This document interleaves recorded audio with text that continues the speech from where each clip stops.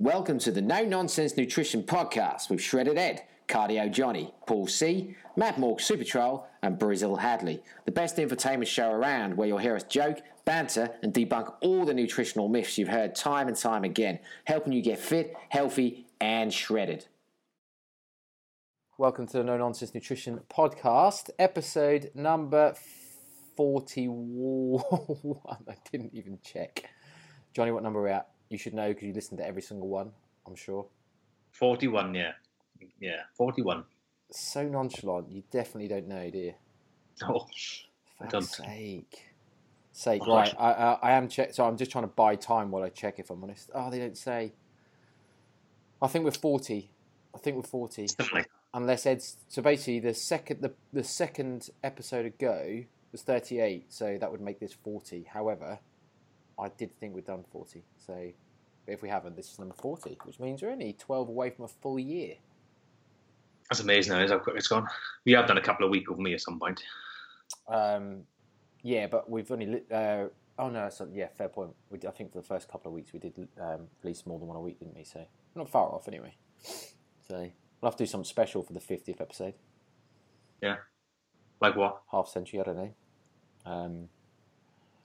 Let's bring a no, we have guests anyway, but someone who follows the page, maybe. Maybe I'll get a listener on. in fitness. Not in fitness, but someone who's just... I like that idea. Who just wants to talk about their own journey. Maybe. All right. No, cool. I'll tell you what, mate. This is a shout out. So you lot listening, if you want to come on episode number 50, which is 10 weeks away, assuming this is 40, we need you to... We'll create some sort of application process so that you have to come on... you have to put in an application process to come on, and then we can just pick whichever one we like the sound of the most. So if you want to come on and talk about... So should we even let them pick their topic? It doesn't even have to be nutrition related. They can talk about anything. How about that? One-off special random episode about car mechanics. I don't know. I don't know why that came to my head. But... Cool. Unless it's about something random we know nothing about.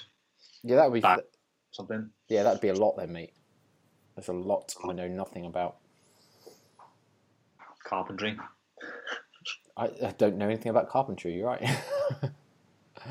There's the list of the things I know nothing about is almost endless. Me too. So, Clearly, I know nothing about nutrition either. People listening to this podcast, but you're right. Sell yourself down, God. Starting to sound like Paul C, aren't I? Paulie. Little Paul. Ill Paul or Little Paul.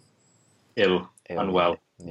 Yeah. Well, everyone's dying in the NNN group, aren't they? Ed's now ill. Yeah. I don't get ill. No, I very rarely get ill. We've got Matt's constantly stressed and ill, living the London life, but. Hello.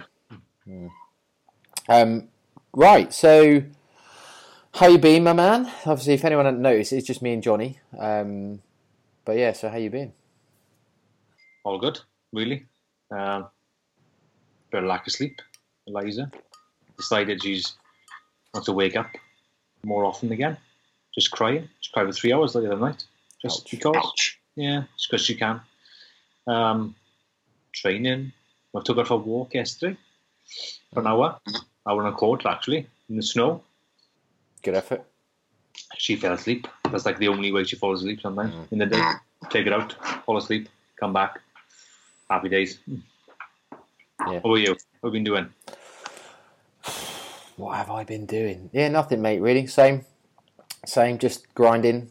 Just, work and more work. Yeah, not a lot else. So, yeah, summer's crawling like a maniac now. Obviously, it's like dad talk, isn't it? We're what we're about nowadays, aren't we, dads? But yeah, she's crawling like a maniac. She's just about standing. She stands up on her own, grabbing stuff. So she'll stand up and hold the safer, which people have been seeing on my Instagram because I'm popping it all over there. She's got two little teeth now come through.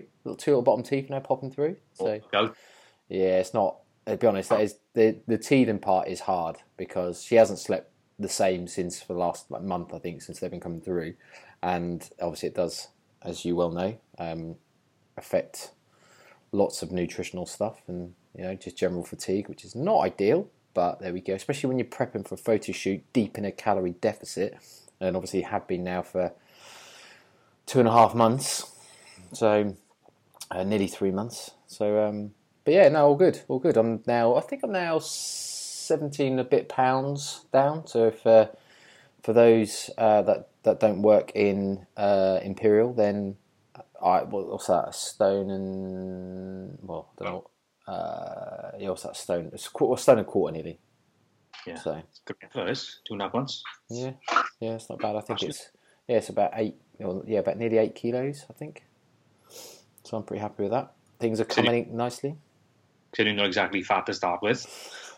This seemed to be a running theme with a podcast when we obviously do updates, but obviously I've just got this weird fat distribution thing where it's all on my backside rather than my front side, so I look better than I do. But no, obviously I'm not carrying huge amounts of, or wasn't carrying huge amounts of fat, but I think I was obviously 183 at 6 foot, so it's not like, and to be fair, I don't hold loads of muscle mass, so it's not like you can say, oh yeah, I'm just all muscle, because I'm not. But yeah, my original target was 165, I'm now at 166 something, and I'm like, holy shit, like I am no way near 1.5 pounds off already. It's more like 11.5 pounds off already. So my original target of 165 is definitely below 160 now. Which should be doable with another, we got 6-7 weeks to go. So obviously we probably know, but most people think they're going to be heavier than they are when they super lean. And I can guarantee you, everyone listening, you're going to be lighter by far. Yeah, I think you said that before. It's like, you set yourself a weight target, and when you get down to it, you're like, shit, I just look a slightly less fatter version than I did. I thought I was going to be shredded at this weight, and then you lose 10 more pounds, and then you think, yeah, still not shredded. You lose another 10 pounds. You think, getting there, but still not shredded. And you think, fucking hell, I didn't realise it was going to be this far away from what I originally predicted. But yeah, you're right. Especially in men, I think men just always think they hold more muscle mass than they do. Inevitably, you just don't. It's amazing how much fat mass you actually hold, isn't it? Oh yeah, 100%. I think I was talking with one of Shelley's clients, who's an hairdresser. And he was talking about losing weight, and he said, I don't want to lose a lot of muscle. I said, you're probably not going to. I said, but no offence, you probably don't carry as much as you think. It's not derogatory. It's just a fact. Unless you're hammering gear, or you've been at it for 20 years or more, then the chances are you don't carry that much muscle. It's just a fact. Yeah, unless you're a genetic freak, and then you're just lucky. But yeah, on the most part. But yeah, no, all good. So, like I say, 6 weeks to go, and then we'll see what it really looked like. So it's a bit scary actually. It's only 6 weeks. I was speaking to a client that obviously, Steve Snowlin, who obviously my client, who's doing the photo shoot with us because he wanted to get involved. And I kind of said, and during one of my updates to him, actually, we were just kind of talking about how he's got the motivation, really feeling like he's grinding, but just wants to get into April, so he feels like he's quite close. And it's funny because obviously he said, actually, when you get into April, you only got 4 weeks, and I thought you're going to use some of that a week leading up to that as sort of kind of refeed time. So actually, you probably only really got 3 weeks, once you're into April, and obviously that's only what are we now, the 19th, is it? Yeah, 18th. So that's only now a couple of weeks away. So you can think about actually we've only got 5 weeks of grinding left, which actually doesn't feel like a lot. It's not really, is it? No. So I think I'm on, what am I on now, calorie wise? About between 1,900 and 2,000 most days, which is reasonably low, but it's not massively low. No cardio though.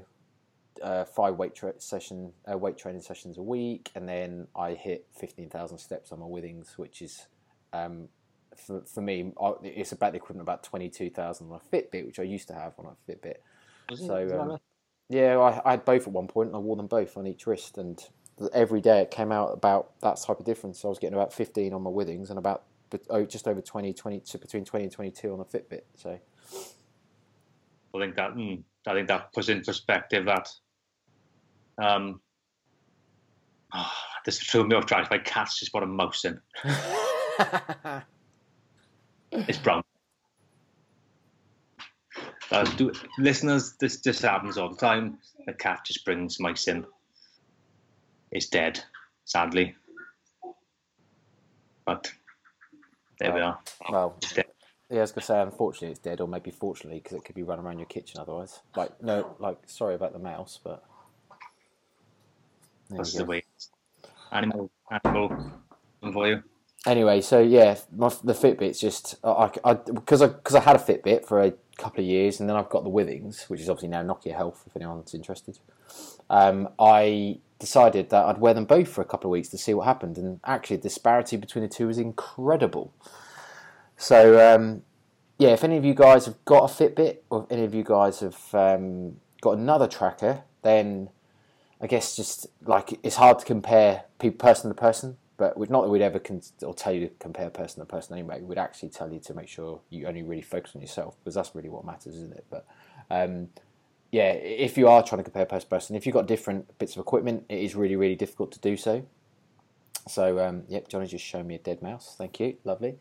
So, yeah, so I obviously it was just intrigued me really to see the difference. I mean, I guess it doesn't really matter the fact they're different either, because what we always say is like, they're never that correct anyway. Like, it's never going to be exact the amount of steps you're doing, or it just gives you a bit of a guideline. But they're going to be systematically correct. And what we mean by that is, although it might not be accurate in that it gives you an accurate representation of the exact movement, i.e. the exact amount of steps you're doing, what it should do is at least be systematically accurate in that you'll get the same reading time after time. So that way you've got something to compare against for yourself. So you can check on a Monday, Tuesday, Wednesday, Thursday, Friday, Saturday, Sunday, etc.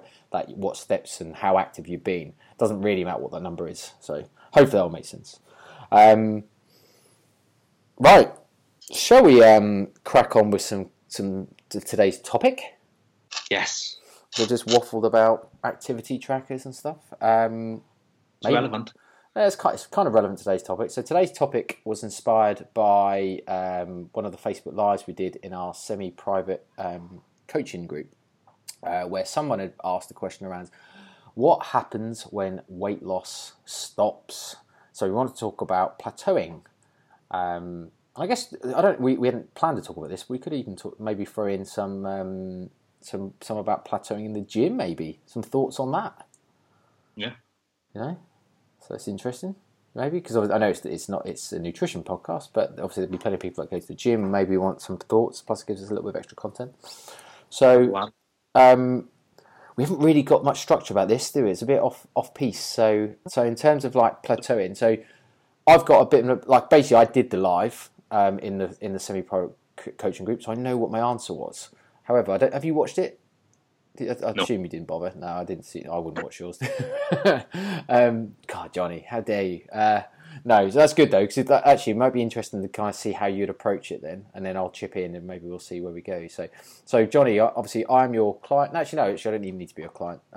But I come to you and said, "Oh, Johnny, I've been losing weight now, but I haven't lost any weight for the last couple of weeks. Like, what do I do?" Are you female or male? So let's do both. Let's start with I'm a male. So my name is Brett, and I am a carbaholic. A carbaholic. Okay, yes. Fair enough. Because I think with a male, plateaus tend to be quicker reached, if you know what I mean. Because with a woman, you may not look from week 1 to week 2. You may look from week 1 to week 4 at the average across the 4 weeks, obviously because of the menstrual cycle and things like that. There's a little bit more, the water's a little bit murkier, shall we say. The first thing we have to address is, right, what weight are you now? What weight were you when you started? What calories you're eating now? And are those calories the same as when you started out, say, this call a month ago or whatever? Because if it is that, then it's a relatively easy fix, because as you get lighter, there's obviously less of you, so your metabolism slows down in the fact that you need less calories to move less of you around, so obviously you burn less calories. So if you started on, let's just call it 2,500 calories, then eventually weight loss is going to stop until you maintain at 2,500 calories. So We've got a few options, and you can either go, right, I'll cut that at 2-2, whatever, 2-1, depending on how aggressive you want to be or how fast you want to lose weight. Or you can say to someone, right, you could add in X amount of cardio, then you have to look at, have you got time for that? Is it practical? Those sort of things. Mm-hmm. It's really easier to drop calories because it's just, there's no added time to that.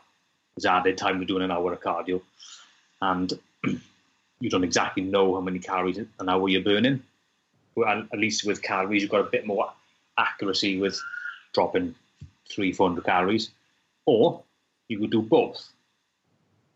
So if you were someone who's training, say you train 3 times a week, you've got no kids, you've got a girlfriend, whatever, don't have many things outside the gym that you need to worry about, apart from work, then you can go, right, rather than cutting calories, just have an exercise in the gym and do an half hour of cardio, because you know you probably got plenty of time to do that, unless you're a multi-millionaire businessman who hasn't got no time to do anything. So you could do that.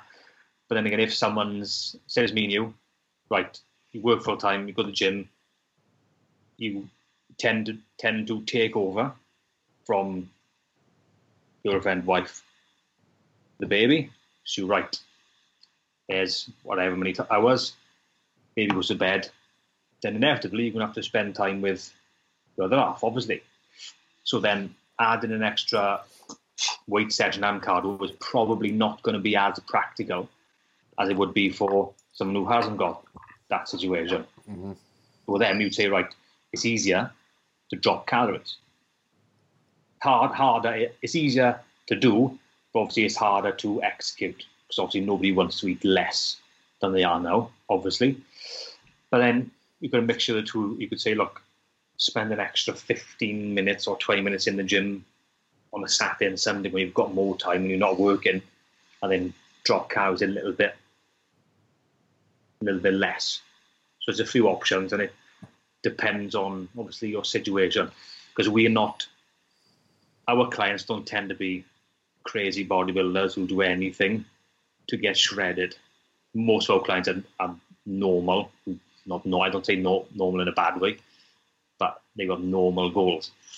So they tend to need to be less extreme. Mm-hmm. With they would say, do anything you like, do this, do this, do this. And they'll go, okay, I will do it. Not like, well, actually, I can't do that day because I got to do this, I got to do that. So I think it's about practicality as well. How practical is the advice you're giving? Because that dictates, you may think, like, this plateau requires whatever, an extra hour in the gym, but it's practical. There's no have to take it from calories or add a little bit extra cardio or an extra session of weights and a slightly less deficit. It's about for the person, really, isn't it? Yeah. Okay. I'm just going to take it back a step, because I think you've made an assumption that they've definitely actually plateaued, though. So, what other things could you consider before either increasing energy expenditure or dropping calories? Have they actually been accurate with the calories? So that could be genuine, I've made a mistake on a food label or something. Then it's 500 calories and I've even put 200. Mm-hmm. It's easily done if you're new to tracking. Are you adhering, as in you sort of know you're eating or picking at something? You just think, oh, that don't matter. It's only half a biscuit. It's only, a bit of pancake mix or something, which adds up over the day. So it's either knowingly or unknowingly non-adherent. Mm-hmm. Because if you can't understand why they don't lose weight over a long period of time, then you're probably almost guaranteed it's that. However, you need to also look back at the week they've had. Have they been under more stress? Have they eaten more volume of food? Have they eaten more carbs in the evening? Have they exercised more? So all this can affect scale weight, mm-hmm. which potentially is you're not plateaued, you're just holding some water, which take a few days or a week to get rid of, and you find out you haven't plateaued. Funny enough, this happened to a female ours, and she didn't lose for 3 weeks on end. Obviously, menstrual cycle as well.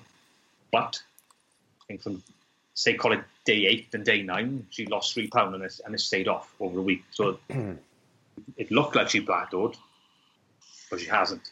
But, have they plateaued or have they not plateaued? Depends on what data you have from them. Yeah. Take measurements, obviously, but do measurements really do they really reduce that much in a week? No. I mean, you could probably inaccurately mismeasure yourself if you're losing a quarter of a half inch in a week or something.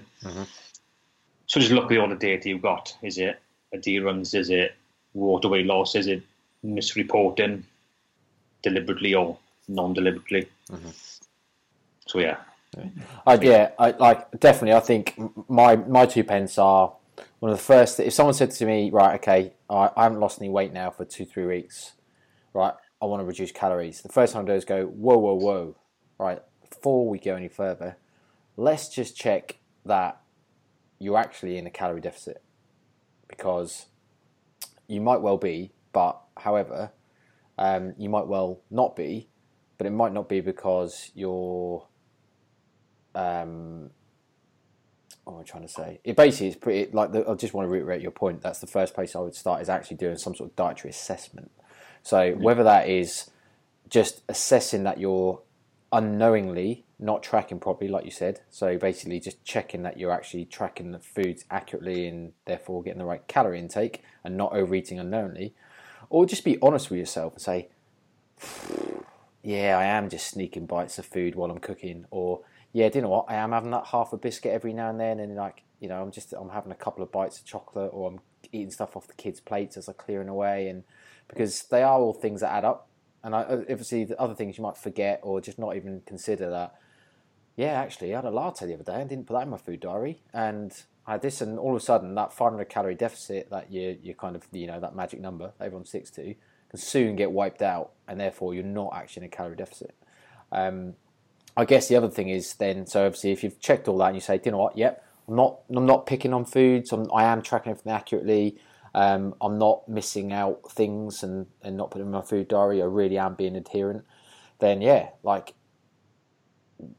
why am I not losing weight? And that's when you then start looking at other things, like you said, in terms of, okay, well, if I'm really being consistent and sticking to the plan, and I should be losing weight given the calculations almost, is it water retention, like you say? So I guess it might be worth just touching on that. So you mentioned all the things that affect scale weight. So obviously water being the biggest thing, food volume, so fibre and stuff in your gut, menstrual cycle as well, obviously. Glycogen, obviously we've mentioned enough times on the podcast, so the carbohydrates that you eat stored in your muscles, a bit like batteries, so your muscles soak up that. As you obviously diet and you don't give yourself enough calories, your body has to use the energy stored in your muscles. So if you then happen to have more and top it up, you then weigh more, because that's also stored with water. So is it excess glycogen? You had a higher carb day, say, as an example, or you've been eating more carbohydrates of late, and then maybe that's why you're filling up glycogen, etc. So all these things affect the scale weight. But the biggest thing is this water retention thing, and that's what I talked about on the live, was when people are highly stressed, which is obviously by nature, or dieting is a stress on the body by nature. Obviously, you're putting a calorie deficit and you're stressing the body. That does interfere with the aldosterone receptor, which is obviously a water balancing receptor, and which obviously, and there's all, I'm not going to talk about all the hormones involved necessarily, but it can happen that you then hold on to water, so you get cortisol-related water retention, so like edema, and you can sometimes see it. Like some people suffer worse than others, but I can remember my nan had it when she was ill before she died, and you could literally press her ankle and it would just leave a massive indentation for a few seconds, like literally for 3 or 4 seconds, until you suddenly see it like almost like water rushing back into it and it filling up again. And like you see that sometimes people with dieting, and obviously we've mentioned Mike Harrison on the podcast before, obviously one of the like another coach in the industry, where he was dieting for a show, and he lost something like 7 kilos, was it, over like a week, which is insane. Like he basically went away. He was obviously struggling, not losing any weight. I think he went away on holiday, didn't eat to Magaluf, upped his calories, reduced his exercise, had a bit of relaxing time for a week away in Magaluf. Obviously didn't go crazy, obviously still had a calorie allowance and, probably still ate in a deficit. But he then dropped something, like crazy, like 7 kilos that week, which was definitely not fat. That was basically just water retention from basically taking himself out of a more stressful situation and, upping his energy intake and decreasing his energy expenditure. And like, it just shows you how powerful that can be sometimes. So, and I guess it's like just getting to the point of it all. Once you've made all that assessment, that's when you probably then go, right, yes, I'm adhering. No, we don't think it's water related or kind of water retention, that type of stuff. There aren't really any reasons for it, so we get to a point now where we probably are left with one choice, and that's to create a calorie deficit, because we just figured out we're just not in a calorie deficit. Yeah, exactly. So a few things to talk about before you, like me, assumed. I was just talking about if they plateaued. Yeah. It's a hard one, because obviously, like, to a certain extent, you are having to kind of use your experience and guess, because, like, even working out someone's macros or calories, yes, there's calculators, yes, there's expectations of, like, someone should be losing weight on a certain level of calories, but it is still very individualized. Obviously, you have to treat someone as an individual, so you might calculate it and think they should be losing weight and they're not, but actually it's because they're genuinely not in a calorie deficit, because you've miscalculated based on their scenario or circumstances, and they're actually burning less calories than you think. Exactly. And this is especially true for women. If you don't get a detailed enough assessment, if you have a woman, let's have two women, one has got PCOS, one hasn't, then BMR will be different, calories will be different. And if you didn't know that, then you're already on a loser, because they're not going to lose weight on the calories you set them. Was it the BMR's up to, is it 40% lower? I think that's was it relatively rare, or that's the max they've seen? So 40% is mental. Yeah. It's like, so gutted. Yeah. But I've got a client who's got PCOS and is low calorie compared to what I calculated if you didn't have it. It was a big difference. Yeah. Start losing weight. For anyone that's listening and doesn't know what PCOS is, it's obviously polycystic ovary syndrome. So I think most people know what it is, but just in case. And obviously there is evidence to show that people's, I don't know if it's BMR, but just basically, because I think that no one's actually managed to work out why it's lower, have they? It's more like, I think someone did assume or made the estimate that was actually something like the decreased thermic effect of food and stuff. Yeah. Rather, like, no one really knows why their basically their energy expenditure is lower. But but obviously, it is disappointing. However, just to reiterate the point, it doesn't stop anyone losing weight in a calorie deficit. It just means their level is lower, so their energy expenditure is lower. So they just have to eat less to make up for it, which is obviously a shitter. Yeah, I think this is what people don't understand. I think I'm not saying it's no fault of their own, but I think a lot of people think, right, because I've got PCOS, or I've got underactive thyroid, or I've got this, so I can't lose weight. No matter what I do, I can't lose weight. You can. It's just more difficult because you have to adjust for calories and things like that. And we've had clients who've got both. But just you have to set the diet up more intelligently because you've got less calories to play with, especially with PCOS. Mm-hmm. But it is possible. So yeah. I say you've got clients of both, and they've all lost weight. Because, like you say, they've been, you've managed to create a smart nutrition plan which helps them stick to it, and therefore they end up losing weight because they stick to a calorie deficit rather than thinking, I'm never going to lose weight, so I'm not going to bother, and then therefore just binging. And that's generally what you see happen. I think if people are listening to us, be under no illusion that people who were doing the PCOS and the active thyroid, they were on really low calories compared to, I'm not saying normal people, but people without PCOS. So it is definitely more difficult. And then maybe you look at things like increasing NEAT as much as possible, increase walking, walk the dog, walk the kids, go for more walks. Then you're looking at that sort of things, because it's obviously only so far you can go nutritionally without sacrificing energy availability, and then amenorrhea, bone mineral density loss, issues in later life. Because these are practical things we need to consider.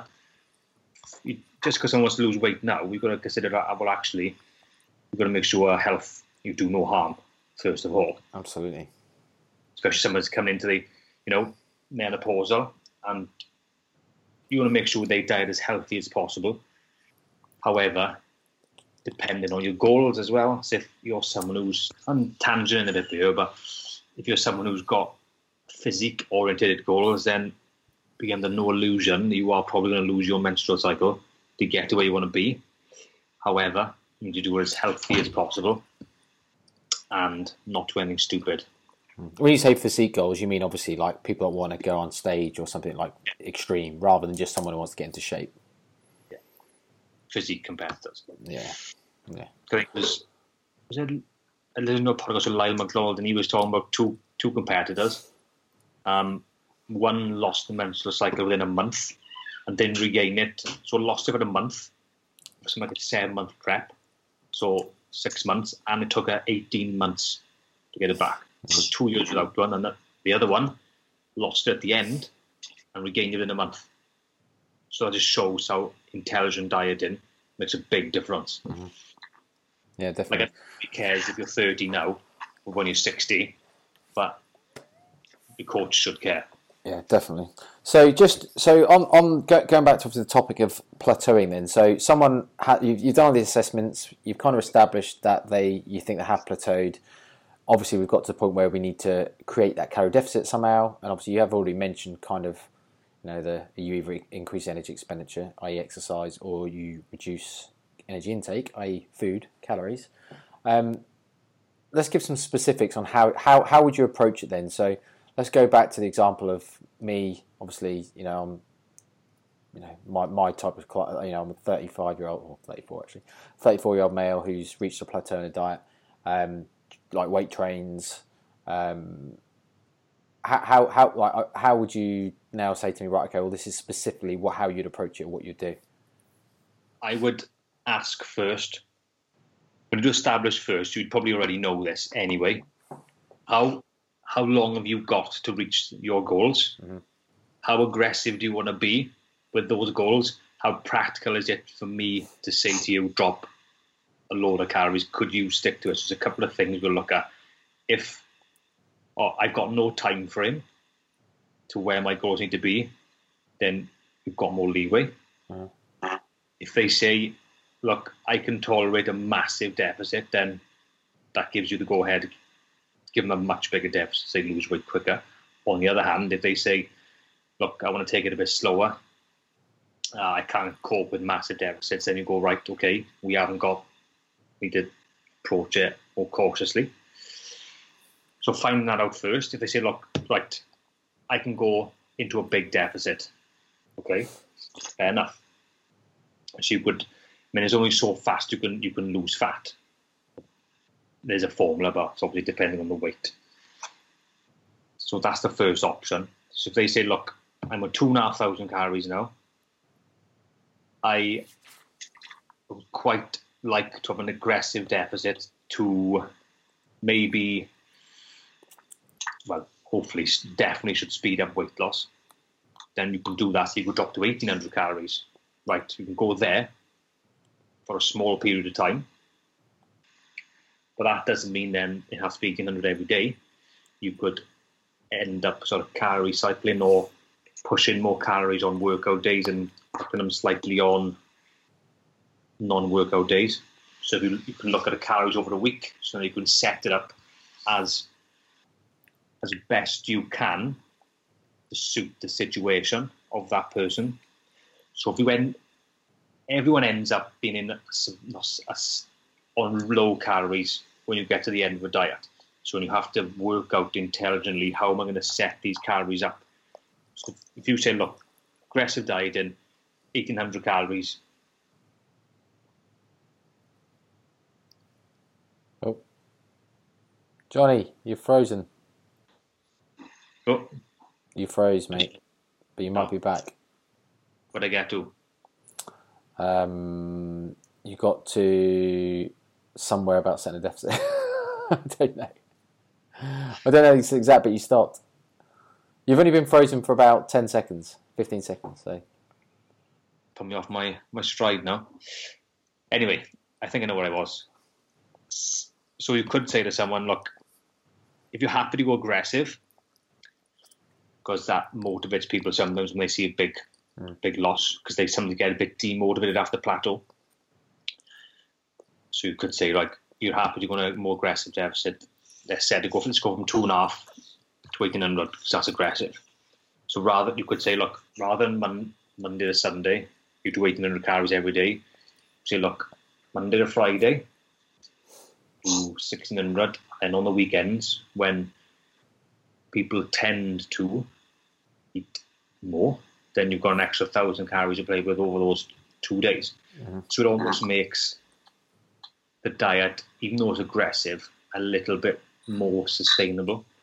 But then you obviously got to monitor things like, are they looking forward too much to that extra 1,000 calories? So they're trying to pile in, but they end up getting into the mindset of, I can cut even more on Monday or Friday, and have even more for the weekend, which obviously then affects training and adherence in the week. So obviously you've got to be careful when you set an aggressive diet up. Yeah, I, on that, mate, I have found sometimes, obviously, with clients that when they kind of they can buckle down or knuckle down, they can kind of get in that groove of grinding out those days. When it then comes to the weekend, it's like a relief, like a off button suddenly just goes, and you suddenly like really find it hard and difficult to stick to that high calorie amount, and obviously end up just going mad. Especially when you then get a bit of a taste for the good life. Obviously, the weekend, and you're like, yeah, actually, I've now got this extra high calories. I'm really enjoying this, and you just can't stop at one piece of cake, say, or kind of whatever you're fitting in your macros that day, etc. So, and I think what I haven't mentioned yet is you have to look at why they plateaued in the first place. Like if you find out like someone's really not adhering, then obviously you can't just go slamming a massive deficit because they're definitely not going to adhere to that today. Because if you know they're not adhering once, so they go over their plateau and it happens again, and they say, look, I am adhering this time, and you put them into a big deficit because they say they want to speed it up, then they're probably not going to stick to it. So it's probably not even worth doing. Yeah, that's a fair point, I think, because obviously if they're not adhering, I suppose we didn't actually kind of talk about that, but the resolution or solution to that is getting them to adhere. Yeah. Rather than any type of change, because it's not really a change. You're not saying, we're going to reduce calories or increase energy expenditure, because you're saying you're not in a deficit because you want to adhere into the plan. Yeah. You just need to get back to the plan, whatever that was. I think there's a lot to think about when changing calories, how aggressive they want to be, what they train is like, what their day-to-day activities like, what they job is. So obviously you just can't go cutting calories hugely if they need the energy to train, or you cut them so much so they stop moving. You know what I mean? So that's likely they're going to stop moving totally. But there's a lot of things you've got to consider rather than just going, right, let's just cut another X amount of calories. You've got to look at the best way of doing it, how to set it up for the client as best as possible. Because I think a lot of people think of dieting as day-to-day in terms of calories. Well, I'm eating 2,000 calories a day. I must have it every day. Rather than going, right, actually, what days am I most... Because I've said this before to someone. What days have you got more motivation, and what days have you got the least? If they say, look, Monday, Tuesday, Wednesday is great for my motivation. Well, I'll go, right, let's be aggressive Monday, Tuesday, Wednesday. So then when you feel motivation waning towards the end of the week, then we can look at using higher calories on those days. Mm-hmm. So you waive calories to go with what the client says to you is their more motivational days. Because most people who are easy Monday, Tuesday, hump day is Wednesday, then Thursday, Friday, Saturday is a bit not less motivated, but there's more. Coming to the end of the week in work, you might go for a drink. Obviously, you need more calories for that. Saturday and Sunday, you might go out for food in the night, so you need more calories for that. So for a lot of people, it would make sense to be lower start the week and then bring them up to a more sustainable level at the end of the week. Yeah. But then again, You could do it so if someone's really into training, really got difficult goals hit, like you're training 4 days a week, then you can go, right, higher calories on training days, lower calories on off days, higher, lower, and you would set up like that. So you could do, there's loads of different things to consider when you're changing someone's diet plan. Yeah. I guess just kind of like rounding it up or bring it back just to obviously kind of make it clear. I guess it's that thing of where like the answer might not necessarily be to just slash calories, because I suppose we're making the assumption that if you've reached a plateau, you've been dieting for a while, you're probably in a state of where you're already a little bit fatigued or potentially a lot fatigued from diet and obviously just being in a deficit for so long, a bit like we're talking about obviously myself. You can't just slash loads, because you're just going to inevitably make that situation worse, which might cause more non-adherence or actually, just more generally fatigue, which might mean like the point you raised around not moving as much. You're not saying obviously necessarily that you're just going to stop moving completely, but you might actually force a more adaptation of you burning less calories, which isn't going to exacerbate the problem. And obviously, that doesn't help with being in a calorie deficit. So obviously the point you're making is you need to, the answer might not be just dramatically slash calories. It might just be a case of actually you need to find smarter ways of working, and there's a more smarter nutrition plan, which is obviously things like your calorie cycling and that, where it might come into more play, or just calorie cycling. It's not magic, is it? It's more about just finding something that's more suitable to someone's lifestyle for the reasons you've obviously all mentioned. Yeah, but fundamentally, if you have plateaued and you are adhering, there's no water retention, then you are going to have to burn more calories, whichever way you do it. Yeah. I think it's probably worth just saying, like, one of the solutions, and I didn't actually cover this in the live, maybe I should have in hindsight actually, but one of the solutions might be to actually just take a diet break. I don't think I did. I can't remember if I did mention it or not actually. So I guess in that scenario you talked about, where you might have a high level of diet fatigue anyway, one of the things might be like you have already reduced or adapted a reasonable amount. So we're not talking starvation mode here. One of the posts on our Instagram that we put out during the week around starvation mode, we kind of explained this, but starvation mode doesn't exist, but there are some metabolic adaptations that happen when you diet, like the reduction in NEAT, the reduction in moving around, the fact that, like you said, you're just smaller and lighter, therefore you're moving around less weight, so it takes less effort and less calories to move your weight around. That does happen. So there is some reductions, and it might be a case of actually we need to drive calories back up again a bit. So it might mean taking a diet break, going back into a maintenance phase, or even a slight surplus, and just reducing that fatigue, which might then kind of reset a lot of things. So you might then start burning a few more calories in NEAT and all this type of stuff, and then allows you to then go on, like, diet again for longer. So taking a break, it's a bit like, in the analogy of filling up petrol, I suppose. You're driving a car, you can't drive forever, obviously just burning petrol, because eventually you're just going to break down, conk out. Something you have to stop at a petrol station every now and then and just fill up, and just then so you can then go again. And obviously that's what diet breaks do. They allow you to kind of recover from fatigue, fill up again, and just then drive again for longer. And eventually you then get to your destination. You're never going to go there in one trip, are you? No. So the diet breaks, it helps not totally reverse, but sort of help reverse the hormonal adaptations, diet, leptin, ghrelin, like all that sort of stuff, so, which obviously affects hunger. And then hormones are extremely powerful, and this is probably when so far you can go fighting them, actually.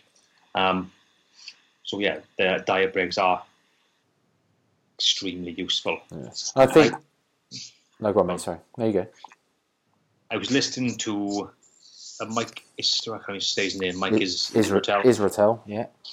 He was talking about flexible dieting, and I sort of, in some situation, I agreed with him this one. He said sometimes it's better to, when you're on a diet, be on a diet. Sort of, don't be flexible. I don't mean flexible as in use more calories for a Saturday or something, for like not a cheat meal, but how would I call it? Do you mean food choices? So just be less flexible on food choices? Yeah, be a much less flexible. So variety. Yeah, so less variety, and we know that helps with adherence. So you're more adherent, and then you go and go and go, and then you have a diet break for a week or whatever.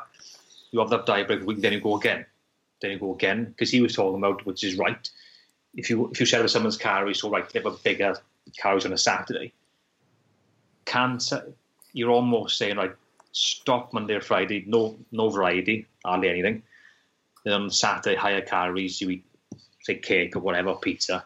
Then it's difficult for them to go back onto the diet. Yeah, so it's better to maybe have a few weeks of dieting properly. Yeah. Do you mean like it's hard to switch like mindsets? Is that what you mean? So it's hard to go like Monday to Friday dieting mindset, Saturday, Sunday non-dieting mindset, which kind of ties in the bits we said about having increased flexibility in calories.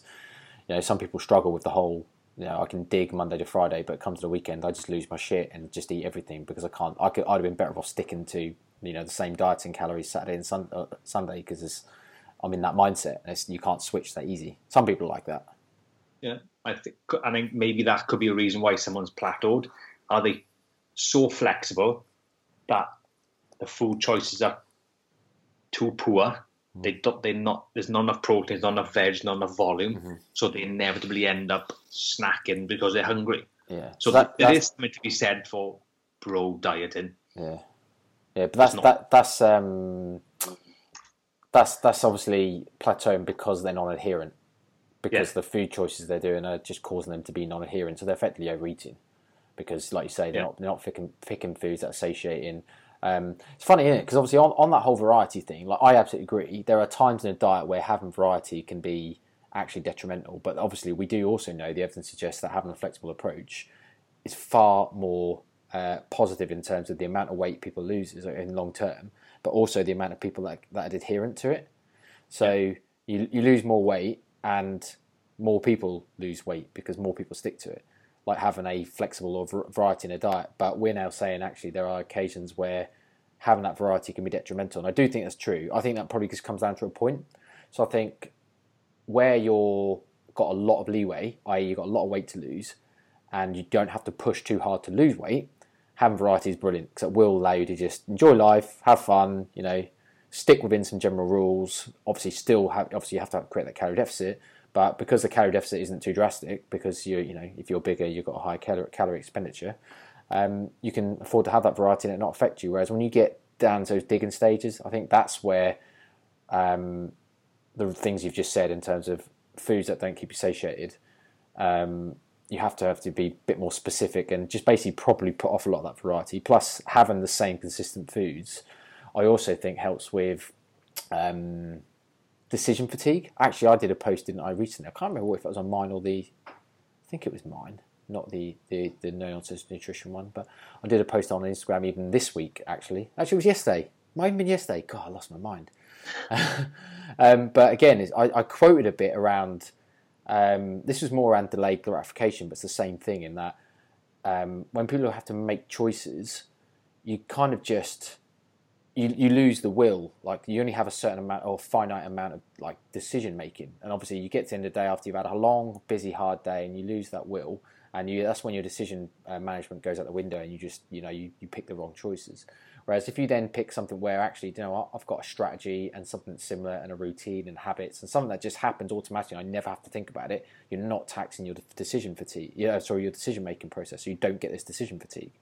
Which I think that's quite powerful. And that also comes down to, I think, having that lack of variety and having a structure where you probably, that's why bodybuilders are so fucking good at adhering to diets, because tuna, broccoli and rice every meal for every day, there's no thought goes into that. It's just, got it, eat it, bang it away, move on to the next one.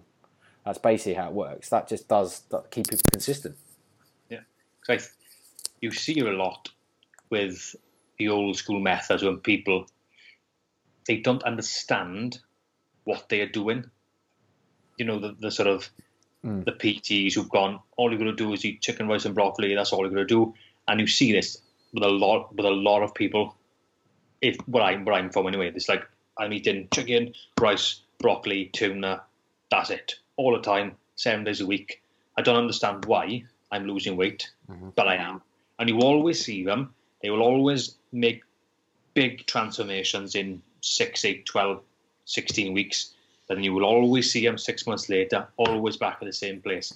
So like you can see there that strict dieting works to the point that someone can stick to it for a set period of time, but in the long term it doesn't work because you can't do that long term. You have no flexibility to go out for a drink, for a pizza. You can't have chocolate, you can't have cake, you can't do anything. So eventually it goes wrong. As it shows, flexible dieting is better for adherence. But however, like we just said, strict dieting has its place. Yeah, I think that's a good way of putting it. So, like, strict dieting short term probably works really, really well. Longer term, more flexible approach is going to have a better effect. I guess that comes down to the education. So, you can give someone a strict meal plan, get to their point. It's really important then that they have that education to kind of transition into something else, i.e., a different phase, a maintenance phase, or a different way of eating, which isn't going to then cause them to go back to that place we were.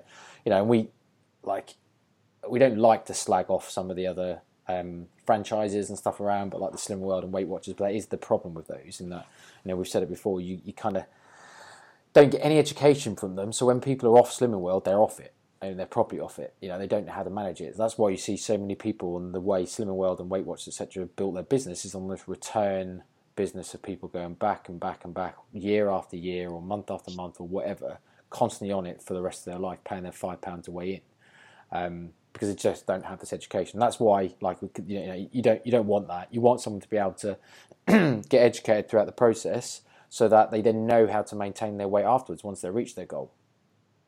Yeah, exactly. Get to where they want to be as fast as possible, but they can stick to, and then educate them and say, right, you lost all this weight because of this. Maintaining it needs to do this because of that. Like education, everyone knows how to lose weight, but keeping it off, the percentages is horrific. I mean, was it like 90% regain it or more than 5 years, I think, or something, which is like an insane statistic. Yeah. Like I said, we obviously we don't have a problem losing weight, do we? We have a problem keeping it off. Right? That's the issue here.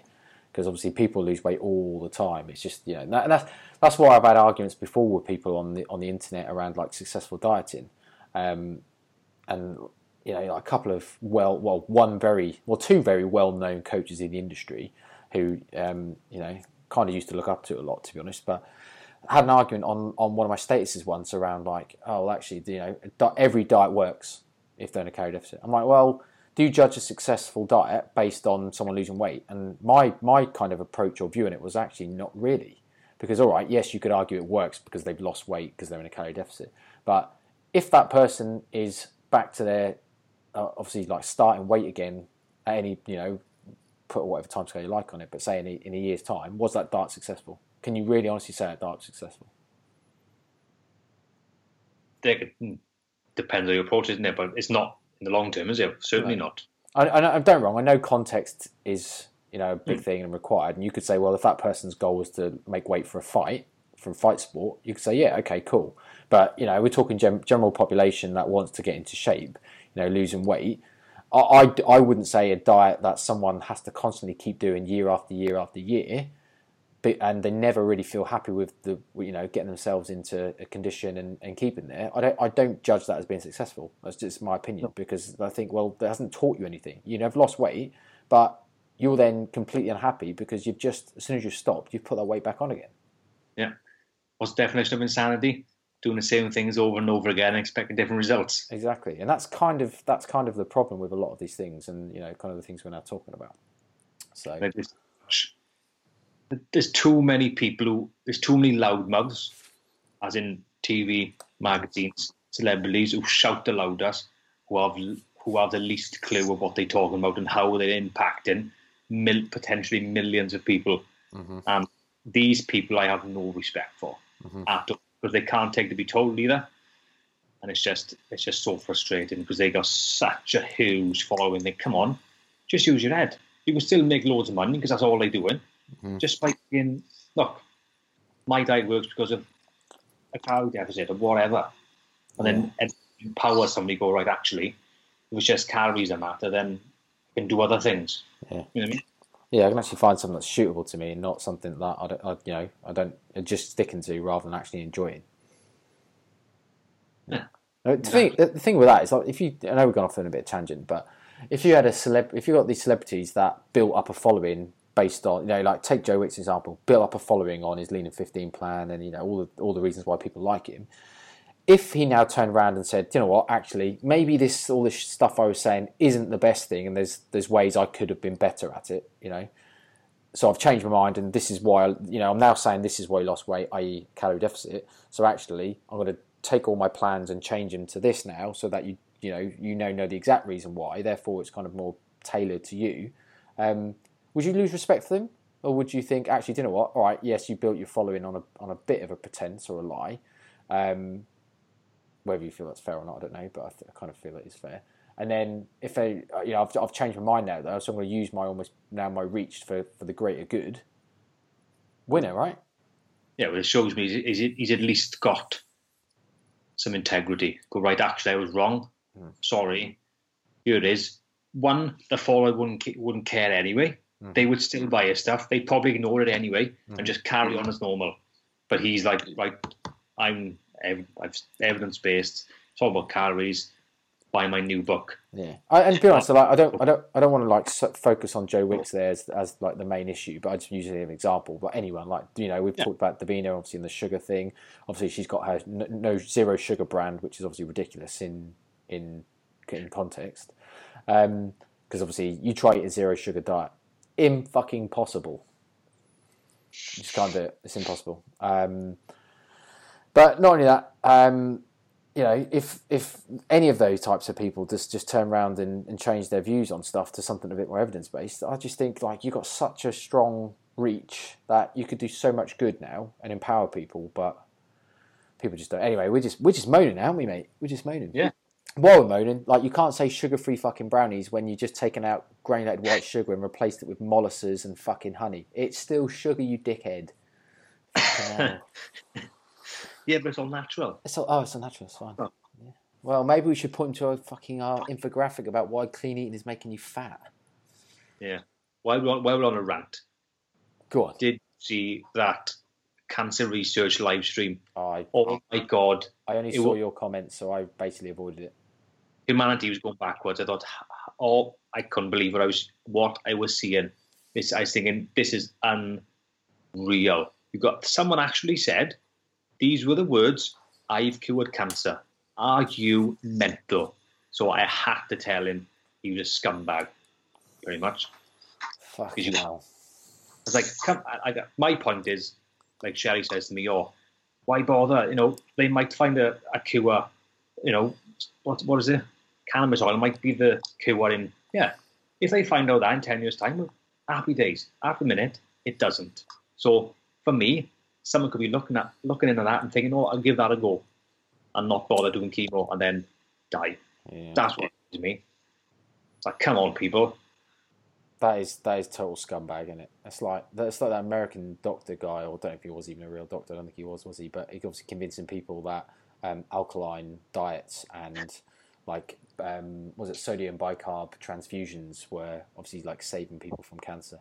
And obviously there was a UK military lady, didn't she, go over there for treatment after she was desperate because chemotherapy wasn't working, and she ended up dying. Thank God that tosser went to prison. Because that's the thing. People get desperate and they will try anything, which is fairly it's understandable. Oh, totally understandable. Yeah, reasoning goes out the window when you're going to die. Yeah.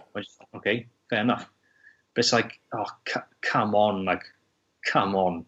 And these people should be banned from all social media.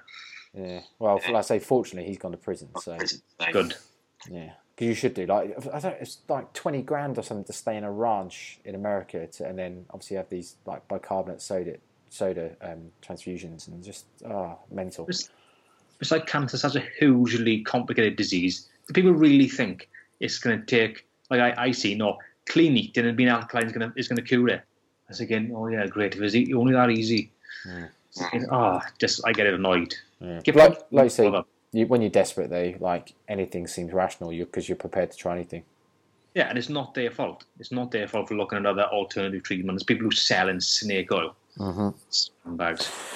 Anyway, right, so From a plateau perspective, I did mention at the start about sort of kind of like training plateau, but we've talked so long now about nutrition and other stuff. I don't think we really got time, so never mind. Actually, I've got one solution: hire a trainer, hire a coach. Good one, of course. Yeah. Well, yeah. Obviously, don't Not someone just smashes you into the ground. Yeah, don't pick a shit one. No, don't do crap ones. No, just hire a coach because if you're unsure, I mean, obviously, just on the training thing, obviously, it could be overtraining, it could be undertraining, it just could be that the program's set up particularly poorly. Might even be a nutrition stopping you. So there's tons of reasons why you might. And I guess it's one of those things where if you're an intermediate, you shouldn't really be plateauing. So if it is that, there's definitely something wrong. But when you get to obviously like more advanced stages of where you've been training for like 5-10 years, then plateauing is almost inevitable, and your gains are so small that you really do need quite a complex workout plan to kind of get through it. So basically get an experienced trainer is the answer. 100%. Cool. Right. I don't think many people set up training plans that well, do they? No, but then on the flip side, is there also like for most people, training plans like I say beginners. If you're new to the gym, say like less than a year's training, and even then, like you could say like a lot of people, if they're new to a gym, it takes you 5 years to learn what to bloody do. So your first 5 years are wasted to a certain extent. All right, sweeping statement, but still, you know what I mean. Like I was the same. Like, I've been going to the gym 5 years, and I've been going to the gym probably 16 years, right? I probably reckon about the last 3 I've actually trained properly. Genuinely. All right, the first 10 years I did nothing but cardio, but even the last, say, 6 years of weight training, like I'd probably say at least half or more of that, I had fucking no clue how to contract the muscle properly, how to, like set up a training plan, anything. So like it takes you so long to experiment, does it, to actually get an idea. If you get in there early, credit to you. Like if you kind of listen to the right people and kind of get the right thing from the off, then you're on to a winner. But most people, it just takes ages to really kind of get to know what to do properly. Yeah. 100%. If you can find out what to do, if you found out everything you need to know within the first 6 months, then you're golden for a good long career of making gains. Gain train. Right. Anyway, let's call it there then, shall we, man? Yeah. All right. Sorted. Been emotional. Yeah, so we've hit the hour mark. So I didn't think it would last this long, for most, but obviously we like to ramble, don't we? Yeah, like a good ramble. All right. So right, we'll have to come up with an application process to get someone on for our 50th episode. Then that should be fun. That'd be quite cool. We'll get something out. So if anyone wants to, then obviously get in touch. We'll create some sort of application process. But also, can we just do a shout out for anyone that's not in our group? Search No Nonsense Nutrition on Facebook. You'll find our group. It's free. Please join. Cool community. Loads of stuff going on, like support, recipes, food ideas, which is obviously quite a lot of people struggle with. We've got obviously the Instagram page. We're putting out tons of infographics of late, so loads of quite cool stuff, just to quick learns. So No Nonsense Nutrition on Instagram, so at No Nonsense Nutrition. Anything else you want to plug, mate? I would say the emails, but you'd have to actually go to a link, which I can't tell you over audio. No, but if you go into Facebook, so if you go to the Facebook group, you'll get plugged basically with the links there. So if you want to get on the Johnny's, and it's Johnny, right? And then we'll give him the credit, and they are great emails, but value every day. Johnny's daily emails, they're fantastic. So I even read them. I even read them, mate, every day. I do, because I tell you your spelling mistakes. Yeah. But this is every day. Johnny, install Grammarly. Come on. I've got Grammarly, but it's not the premium. Yeah. Basic spelling mistakes. Yeah, it is a bit annoying, isn't it? It's expensive anyway, but yeah, no. So you've got the emails. And then obviously I suppose like we will have a new intake of our semi-private coaching coming up soon. So if anyone's interested in low cost, but still it's semi-private, but still still very personalised, really. Still way more personalised than most group coaching that we've seen out there. So get involved. I say very, very cheap, 20 quid a month. You'll get if you want to find out more info, get in touch or join the group. And we don't push too many products in there, but every now and then we do kind of shout out. So if you want more info, go check it out. we get 50 people in this and they go sing a song. Any specific song? Or? Anyone, anybody wants, whatever. Right. On a live stream, even. What, naked? Do it naked on YouTube. Oh, get 100 people, you do it. 100 people there. All right, done. No, It's on record, mate. This is now recorded. Fine. So. Fine. Right. Whoever downloads it, there it is. 20 quid, sign up. Naked dancing, singing. Naked Johnny singing. Right. On that note, push that button. Bonjour. Toodaloo. Thanks for listening to the No Nonsense Nutrition Podcast. We'll speak to you all next week.